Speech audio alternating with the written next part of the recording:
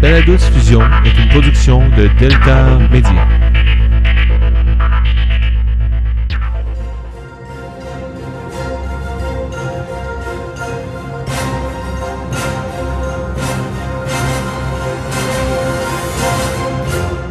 Bienvenue à Cinémascope en balado-diffusion, émission de juin. Oui, bien. Bonjour, moi c'est Danny. Lui c'est François. C'est comme mêlé.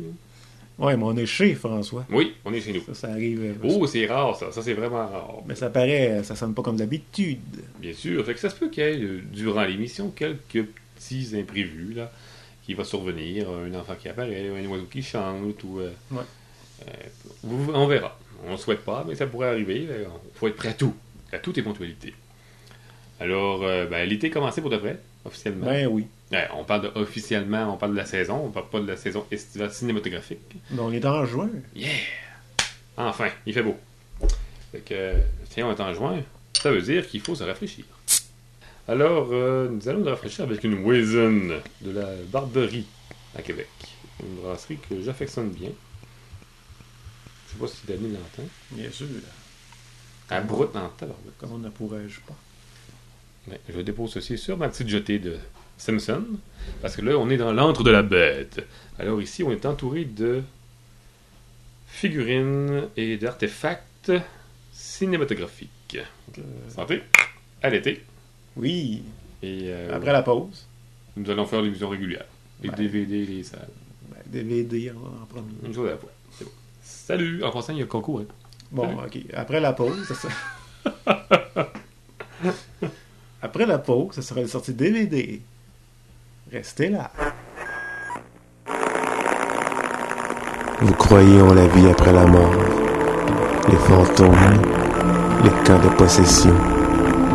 Alors écoutez Frequences, l'émission où les morts vous parlent. Au www.frequences.net. Ça y est, nous sommes de retour. Oui! Pour les sorties DVD. Présenté par Cinécure, au 840 Miran. Québec. Alors, les sorties DVD, nous allons débuter vers le 7 juin. Nous avons quelques films qui nous intéressent, quoique on a déjà parlé un petit peu auparavant, parce que ceux-là, j'en ai vu. Dont Just Go With It, Méchant Menteur, c'est une comédie d'Adam Sandler avec Jennifer Aniston. J'ai déjà je crois que c'est une rafale que j'ai faite, par exemple, pas une critique. Fait qu'il y a une rafale, si vous cherchez bien, sur le site de cinémascope.delta.net. Sinon, il y a La Rafle, un film de guerre de la Deuxième Guerre mondiale, en fait, français, réalisé par Ross Bosch, avec Gad Elmaleh, Jean Reno, Mélanie Laurent. Mélanie Laurent, d'ailleurs, qui avait joué dans Inglourious Basterds. Oui. Oui. Elle, tu la connais? Tu t'en souviens, celle-là? Celle qui gérait le cinéma. Exact. Donc, ça sort le 7 juin, La Rafle. Il y a Robert. En fait, c'est Robert le Robert. Le pneu maléfique, le méchant pneu. C'est une parodie. C'est drôle. Ouais, c'est drôle. C'est souriant.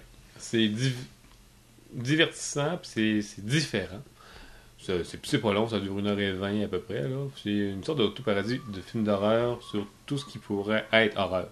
C'est comme, je me rappelle, il y avait un ascenseur qui était maléfique. Il y a eu le film L'Ascenseur, tu te rappelles? C'est vieux, là, des années 80. Ouais. Qu'est-ce qu'il y a eu comme le blob, tu sais, qu'est-ce que... Tant qu'à rester dans les pneus, Christine. Oui, Christine. Enfer mécanique. Chucky qui a une poupée. Fait que maintenant, c'est un pneu. C'est ça, il en rit, par exemple. Le réalisateur, c'est Quentin Dupieux, qui est un Français, mais c'est un film américain. En tout cas, surtout coproduit. C'est avec des nobody, puis l'important, de toute façon, c'est le pneu. Puis c'est ça. Ça fait des beaux clins d'œil au cinéma. C'est un film dans un film. C'est intéressant. Elle affiche au clap. Il a été au clap, oui. C'est vrai, il a été au clap. Pas longtemps. Il y a True Grit. Le vrai courage qui était sorti à Noël. Puis j'avais vu. Puis des frères Coen. C'est sûr que je manquais pas un film des frères Coen. Ouais. C'était une reprise. Mais c'est pas une reprise d'un vieux film de John Wayne, plutôt. Les Coen se sont basés sur le roman.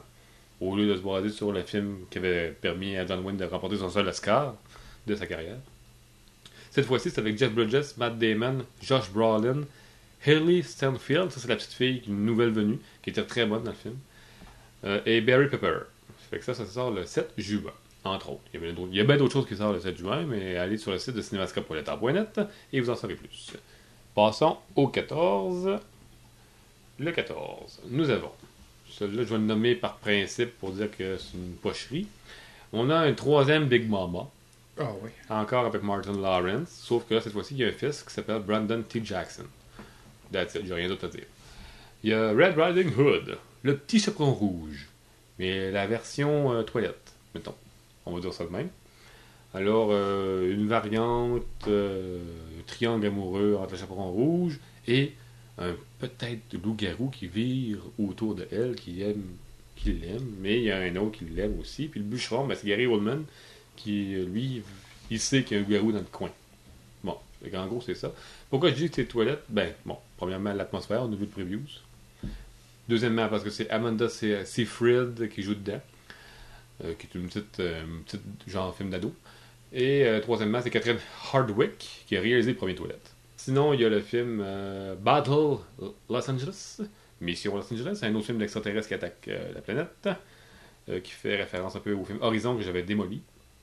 Si vous voulez voir ce que j'en ai pensé, cinémascope.net, cherchez Horizon ou Skyline, ça a l'air d'être le même principe. Ou il y a le film Hall Pass, le passe-droit en français, des frères Farrelly, avec Owen Wilson, Jason Sudeikis, une comédie où deux chums se font permettre par leur blonde respective de faire ce qu'ils veulent. Pendant X temps, je ne me rappelle pas, je ne l'ai pas vu. Et c'est supposé être drôle. C'est ça pour le 14 juin. Passons maintenant au DVD du 21 juin. C'est l'été. 21 juin, l'été. Wouhou!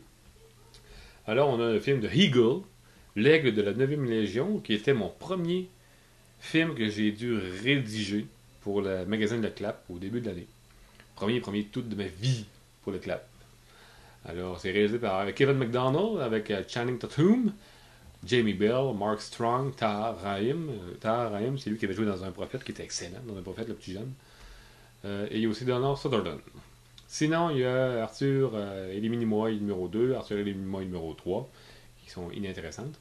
Vous pouvez savoir ce que j'en ai pensé sur cinémascope.net, les rafales, dans les archives. C'est réalisé par Luc Besson. Je vais le dire pareil, avec Freddie Highmore. Bon. The Adjustment Bureau. Bureau de contrôle, réalisé par George Nolfi, avec Matt Damon et Emily Blunt. Ça a l'air spécial, intéressant. Un homme qui se fait aborder par une sorte de clique de Men in Black, mettons, qui leur dit, ben, ton dessin est déjà scellé d'avance, il faut que tu fasses ça, comme ça. Tu peux pas en déroger. Fait que cette fille-là, qui est jouée par Emily Blunt, tu peux pas la voir. Impossible, oublie ça. Ah, ok. Ok, ouais. Mais Matt Damon, évidemment, c'est une histoire d'amour un peu. Oh. Il l'aime, il veut la voir pareil, puis qu'il va contre Brise et Marie pour la retrouver. Alors, c'est ça, en gros.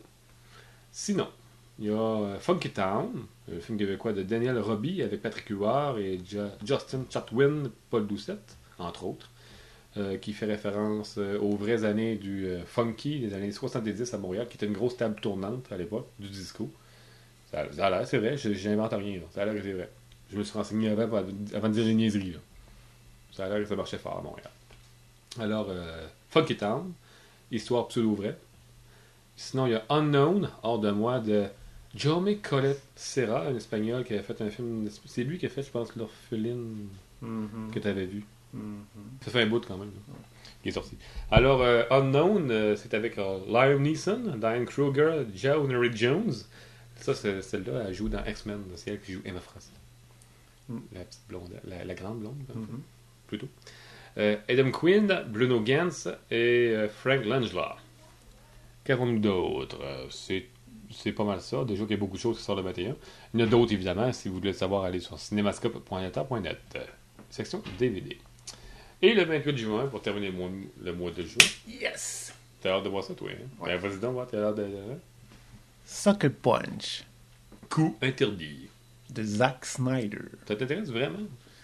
Je pense que c'est le premier flop. Je parle de commercial. Ouais. Juste commercial. Je parle pas nécessairement que c'est pas un mauvais film, mais ça n'a pas pogné. Mais, je veux dire, moi, je suis curieux. Il y a peut-être des éléments là-dedans qui vont m'inspirer ou quoi que Moi ce aussi, je soit. suis curieux, hein? Peut-être. Là. Bon, j'aurais pu te l'offrir, mais il était loin. On n'était pas pressé. Non, t'es sûr que tu vas le voir, hein? Bon, ouais. Bon, fait que... Fait que c'est ça. Le film Sucker Punch avec Emily Browning, Vanessa Hudgens, Herbie Cornish, Gina Malone, Jimmy Chung, Carla Gugino et Scott Glenn. Est-ce que tu veux raconter un peu l'histoire? Tu le sais un peu quand même. Plus ou moins. Donc, en gros, l'histoire, une des filles, je pense que c'est Browning, elle se fait interner par son beau-père parce qu'elle se fait traiter de folle, mais c'est pas le cas, mais le beau-père veut s'en débarrasser. Puis ça se passe dans les années 50. Puis la fille, pour réussir avant de passer au cash, entre guillemets, pour sortir de là, s'invente un monde dans sa tête où ils sont des super-héroïnes, puis il y a plusieurs mondes, puis ils ont des clés à trouver pour pouvoir s'en sortir. En gros, c'est ça. C'est tiré d'une BD. Pour de vrai, là. C'est le BD Sucker Punch de X auteur, je sais pas c'est quoi, là, j'ai pas le temps de vérifier. Sinon, il y a le film Barney's Version, Le monde de Barney. C'est pas Barney le gros dinosaure mauve, là, on s'entend. Est-ce que le Barney le dinosaure mauve pour enfants? Une sorte de Teletubbies, mais tout seul. C'est assez laid en plus. C'était loin, ça. Oui, c'est très loin.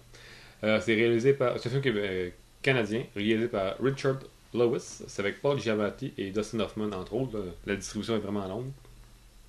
Puis je vais me contenter de ces deux-là. Paul Giamatti avait gagné un prix, ou une Genie, je pense, pour son interprétation dans le film. Un Genie qui est un Oscar canadien, mettons. Ceux qui veulent le savoir. Il y a aussi Season of the Witch, La sorcière noire, de Dominic Signa, avec Nicolas Cage et Ron Perlman, et Christopher Lee. Peut-être que ça va t'intéresser, un petit peu. Tu sais, ça se passe au Moyen-Âge, puis le maléfisme, puis les sorcières. Puis... Parlant de Ron Perlman, ouais. Monsieur Hellboy, ouais. Je l'ai vu dernièrement dans un film que je n'avais pas encore vu, de 87, Le nom de la rose. T'avais pas encore vu ça? Avec Sean Connery. Excellent film. Mais d'ailleurs, je pense qu'il est dans mes tops.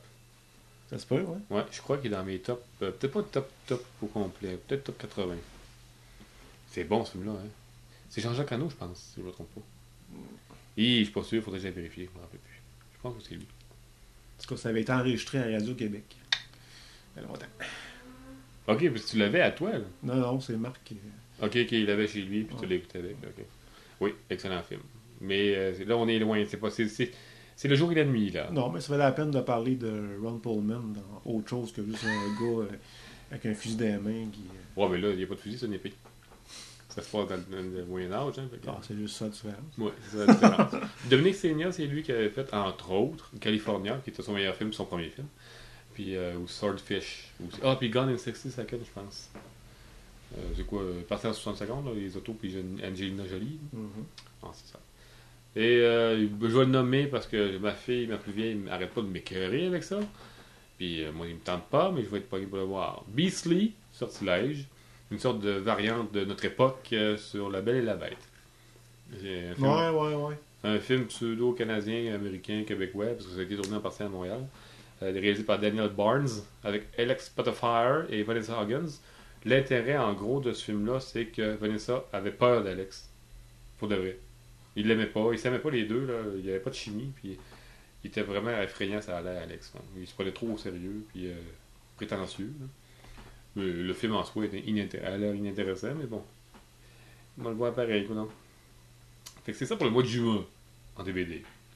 Fait qu'après la pause, il y a une gorgée. On va aller en salle. Qu'est-ce que t'en penses?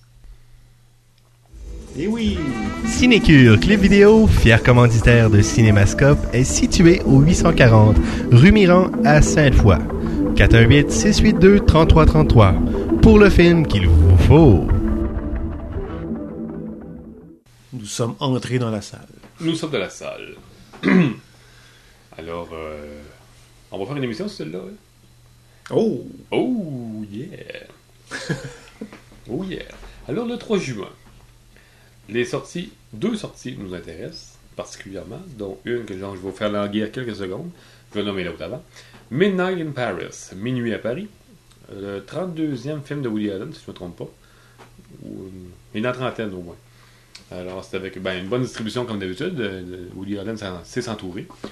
Il y a Owen Wilson, Rachel McAdams, Adrian Brody, Michael Sheen, Carla Bruni, qui est la femme du président français. Sinon, Tom Hiddleston, Kathy Bates, en tout cas. Il y en a. Karine Vanasse. Oui, je l'ai nommée parce qu'elle était là, mais son rôle a l'air assez presque figuratif. Ouais, c'est souvent ça. Là. Pourquoi c'est quoi ça? Ben, elle, puis Caroline Davernas, ils sont jamais vraiment les vedettes. Ouais, ben là, dans le cas de Woody Allen, c'est juste parce qu'il avait besoin de français. Puis, avec du talent. Il sait s'entourer, Woody Allen. Fait qu'il a pris du talent. Karim, maintenant, ça a du talent, puis elle parle français. Bon. Puis, ça se passe à Paris. C'est la première fois, je pense, qu'il tourne à Paris. Ben, en France. Parce qu'il sort de New York, enfin, là. Puis, il a tourné en Espagne, puis il a tourné 2-3 films en Angleterre. Maintenant, il est allé à Paris. Parce qu'il y a une grosse clique. Il y a beaucoup de fans en France. Puis, il est bon, pareil, Woody. On l'aime bien. Puis, il paraît qu'il est lumineux, celui-là. Il est intéressant. Puis, ça sort le 3 juin. Mais le film qui, Danny et moi, nous intéresse, et dont plusieurs fans qui nous écoutent nous intéressent aussi. Dans la série Blockbuster. Ouais, dans la série Blockbuster, on a fait une émission là-dessus, puis on l'a nommé. Puis, on n'a pas appuyé on n'a pas appuyé dessus, hein. Je me rends compte, là. On a appuyé sur les autres dans le sens où on était plus intéressé aux autres. Lui, je me rappelle que moi, personnellement, j'avais des petites réticences. Il me faisait peur. En tout cas, on n'en dira pas plus, hein? Alors, on parle ici de X-Men First Class. X-Men Première Classe. Qui est un prequel, un anti-épisode. Un anti-épisode, qu'ils disent. Réalisé par Matthew Vaughn. Avec James McAvoy, Michael Fassbender, Jennifer Lawrence, Rose Byrne, Jennifer Jones, qu'on a nommé tantôt, Kevin Bacon, Nicholas Hoult, Jason Fleming, Ray Wise. Ray Wise? Il veut quoi là-dedans? T'as oublié de dire Oliver Platt. Oliver Platt. Il est nommé, là. Bon, c'est pas de son voix plate. Il vient plate, c'est sûr. Oups, excusez. En tout cas. Là, ça sort le 3 juin. Et on en dira plus dans une émission juste consacrée à lui. Qu'est-ce que ça pense? Oui. On se mouille pas là. Hein? Non. Non, ok. Alors, on passe au 10 juin, sorti en salle. Yes! On a nommé ça là seulement. Là, Danny a l'air d'être plus intéressé qu'avant. Je sais pas pourquoi. Là. Mais on parle ici du film Super 8. De J.J. Abrams. Ouais. J.J. Abrams, qui lui, Danny, il trippe à cause que c'est lui qui a fait Star Trek. Là. Et Mission Impossible 3. Oui, même. oui, qui était correct, c'est vrai. T'as raison. Vous avez peut-être oublié le 2. Ouais, c'était pas difficile en fait. Alors, c'était avec Hilly Fanning, Kel Chandler, Ron Hildard et Noah Emmerich. De toute façon, l'intérêt, c'est pas les comédiens, c'est l'histoire en soi. Steven Spielberg est producteur exécutif. Ouais, ça. Ouais. Et il paraît qu'il y a des clins d'œil à des œuvres de Spielberg. Alors, ça se passe des années 80, l'histoire. Ouais. Et c'est une petite gang d'enfants, un peu à la Stand By Me, comme j'ai dit à Danny hors onde, qui font un film, puis qui filment justement un accident de train qui contenait quelque chose. En gros, c'est ça. Ben, la bande-annonce, c'est ça. On sait pas qu'est-ce qu'elle contenait, puis on le voit pas, puis la surprise est là. C'est Hulk. C'est un prequel à Cloverfield. T'aimerais pas ça, je pense. Ce serait malheureux, hein? Ouais, je sais pas. Bon, moi, j'aimais ça, puis je m'en gêne pas. Je m'en cache pas tout. Toi, t'as pas aimé ça, tu l'as dit. T'arrêtes pas de me carrer avec ça. Non. Bon. Alors, passons au 15 juin. 15 juin, sortie en salle, la seule en fait, parce que c'était un mercredi. On parle de Jerry. Genre le chanteur Jerry Boulet. Eh oui. Le film, alors, ça fait longtemps que c'était en rumeur et finalement, ils vont le faire. Il va sortir. C'est réalisé par Alain Desrochers. C'est avec Mario Saint-Amand. Ce que j'en ai vu pour l'interprétation, physiquement, c'est Incroyable. ouais, c'est un peu comme Dédé. Là. Dédé qui était joué par Sébastien Ricard. Les deux, ils se fondent dans le personnage. Là. Ils l'interprètent, ils se l'accaparent. Mais juste au niveau visuel, mettons. Visuellement, ben, c'est sûr qu'on n'a pas vu le film, mais les previews qu'on voit de Jerry, Ouais. ça fait Colin, c'est lui. Ouais, c'est ça. Carrément. Puis ça fait longtemps, Mario Saint-Amand, il gosse depuis longtemps pour l'avoir, ce rôle-là. Là. Puis il se donne, hein, parce qu'il le voulait, il l'a. Il a l'air de l'avoir. Moi, c'est drôle, hein. J'ai pas peur de mouiller en disant qu'il va sûrement avoir une nomination au prochain Jutra de l'année prochaine pour son rôle, puis que ça se pourrait que, ben, évidemment, il est tôt dans la saison, là, ça se pourrait qu'il y ait des grosses chances qu'il gagne. Ricard a gagné pour Dédé Fortin. Fait que la donne est là, ça joue pour lui. Enfin bref. Passons au 17 juin, sorti en salle. Un preview, ce qu'on voit ad vitam aeternam depuis des mois. Alors, pas sûr. Ben, personnellement, moi, le personnage, je le connais pas. Ou peu. Oh, Danny n'a pas l'air de vouloir. Colin. Laisse-y la chance. Laisse-y une chance. Peut-être que c'est bien bon. Le réalisateur est... Ouais. Hein? Bon, hein? C'est Martin Campbell. Cool. C'est un bon réalisateur. Il a sauvé James Bond des années 90, puis il a sauvé James Bond des années 2000. Ouais, mais c'était James Bond. C'est sûr, le personnage avait déjà un bon background. Ça, c'est sûr. Mais bon, on parle ici de Green Lantern, un personnage genre de comics, un peu comme Seconde Zone, mettons. Ouais. Ça me fait l'effet, là. Ouais. Ben là, t'as peu, là, Là, il se met une bague, puis la bague, en tout cas, dans les comics, elle faisait apparaître des objets. Ben, il faut qu'il pense, puis il fait ce qu'il pense, je pense. Je sais pas trop, là. Il peut faire beaucoup de choses avec sa bague.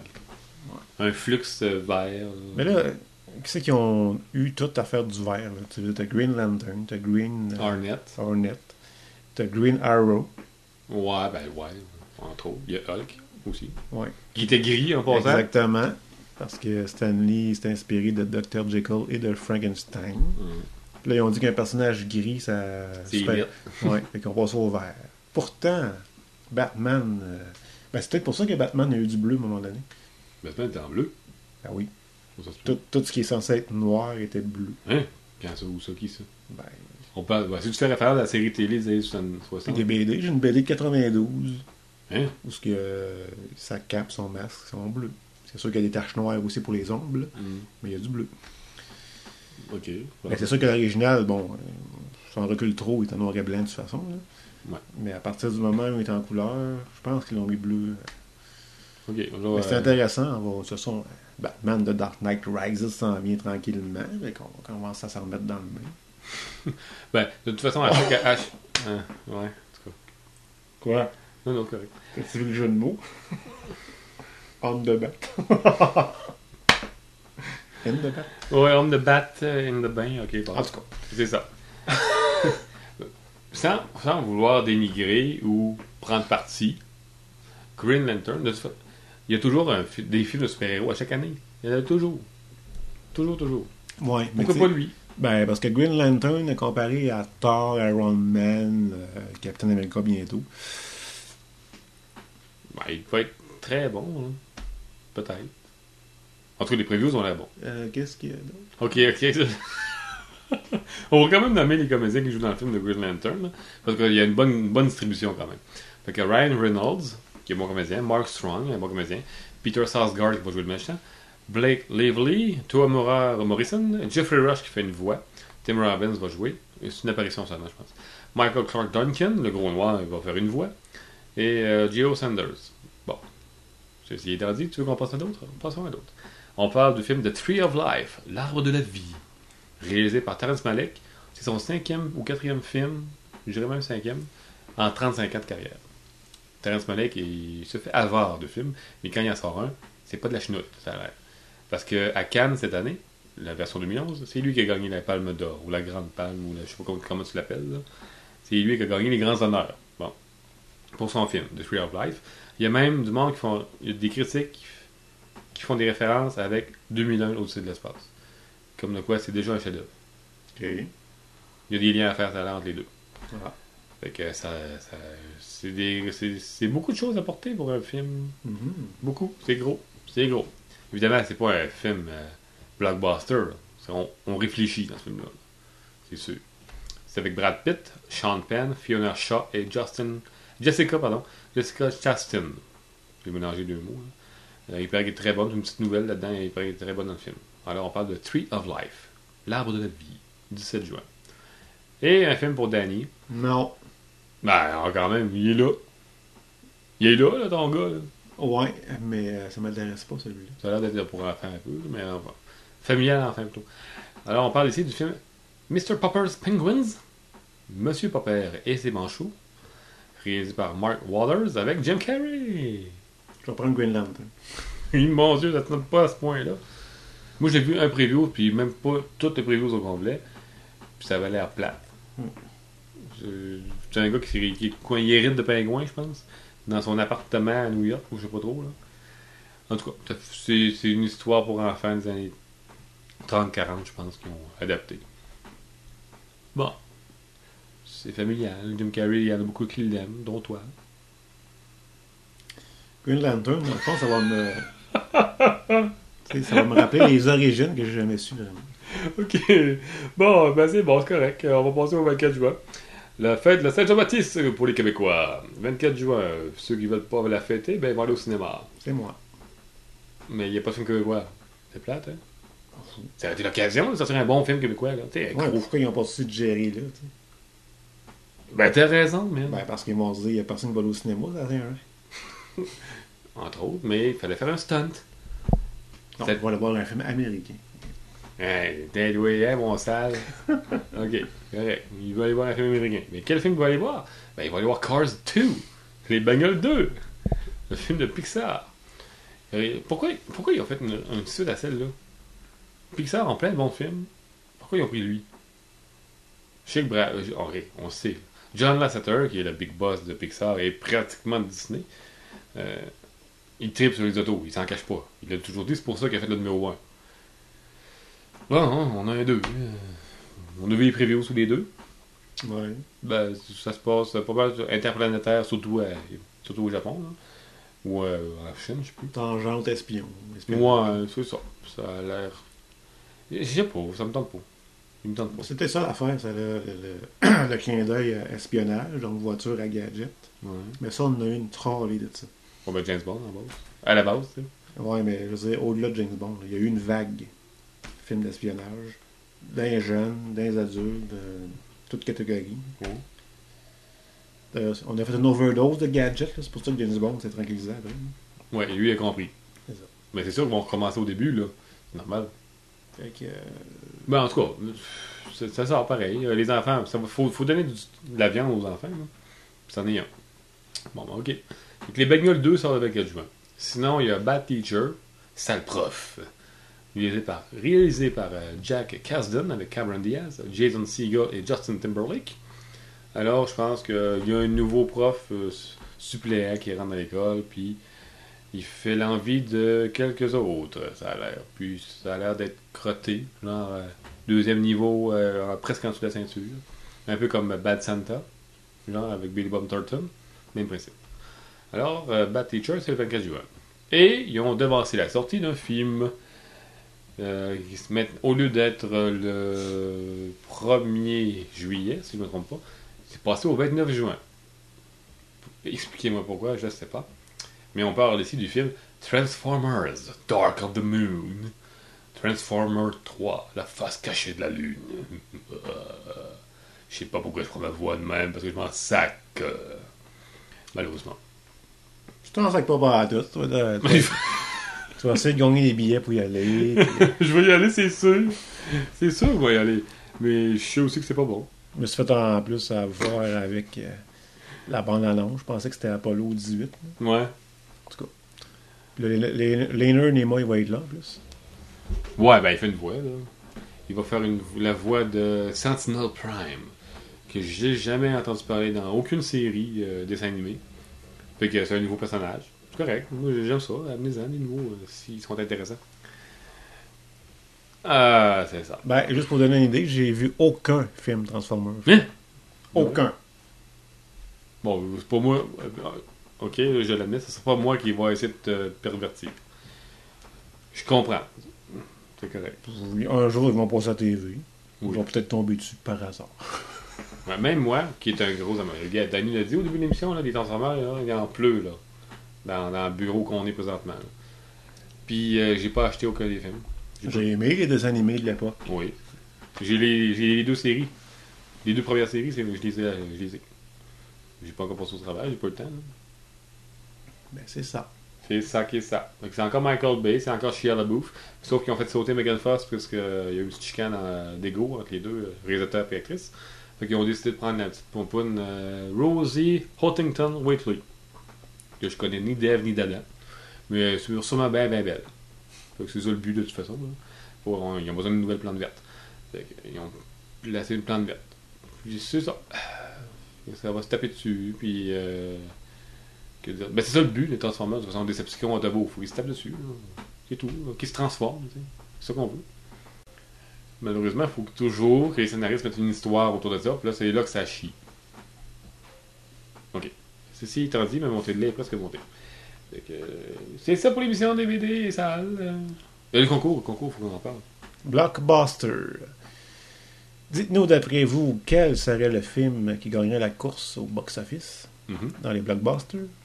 Et vous pourriez gagner un paquet cadeau. Sac surprise. Oui, c'est ça, un gros paquet cadeau. En lien avec... en lien aux sorties. D'ailleurs, écoutez l'émission de Blockbuster, qui est la 122e, si je ne me trompe pas, où on fait référence à tous les blockbusters potentiels. C'est ça. Et là, évidemment, vous avez l'été complet pour réfléchir à tout cela. Et envoyez-nous. Vous n'avez pas besoin de tomber dessus, là. L'important, c'est de participer. Fait que même si vous nommez Jerry, qui va être le blockbuster, là, ce qui nous surprendrait bien gros, c'est pas bien. Au moins, vous avez participé. C'est ça qu'on veut. Nommer un film qui sort cet été, ben non, sortez-nous pas une affaire de Freddy 22, là. Et participer via Facebook. Oui, Facebook aussi. Faire la page, mais il faut être membre, par exemple. Sur la page de Cinémascope Facebook. Alors, c'est ça. Ben oui. Fini. Fait que là, surveillez parce qu'il va y avoir une émission sur X-Men, oui, mais auparavant, Kung Fu Panda et Hangover 2. On va faire un medley. Une petite émission suite. OK. Bon, ça. Fait que, bon été, bon blockbuster, puis salut!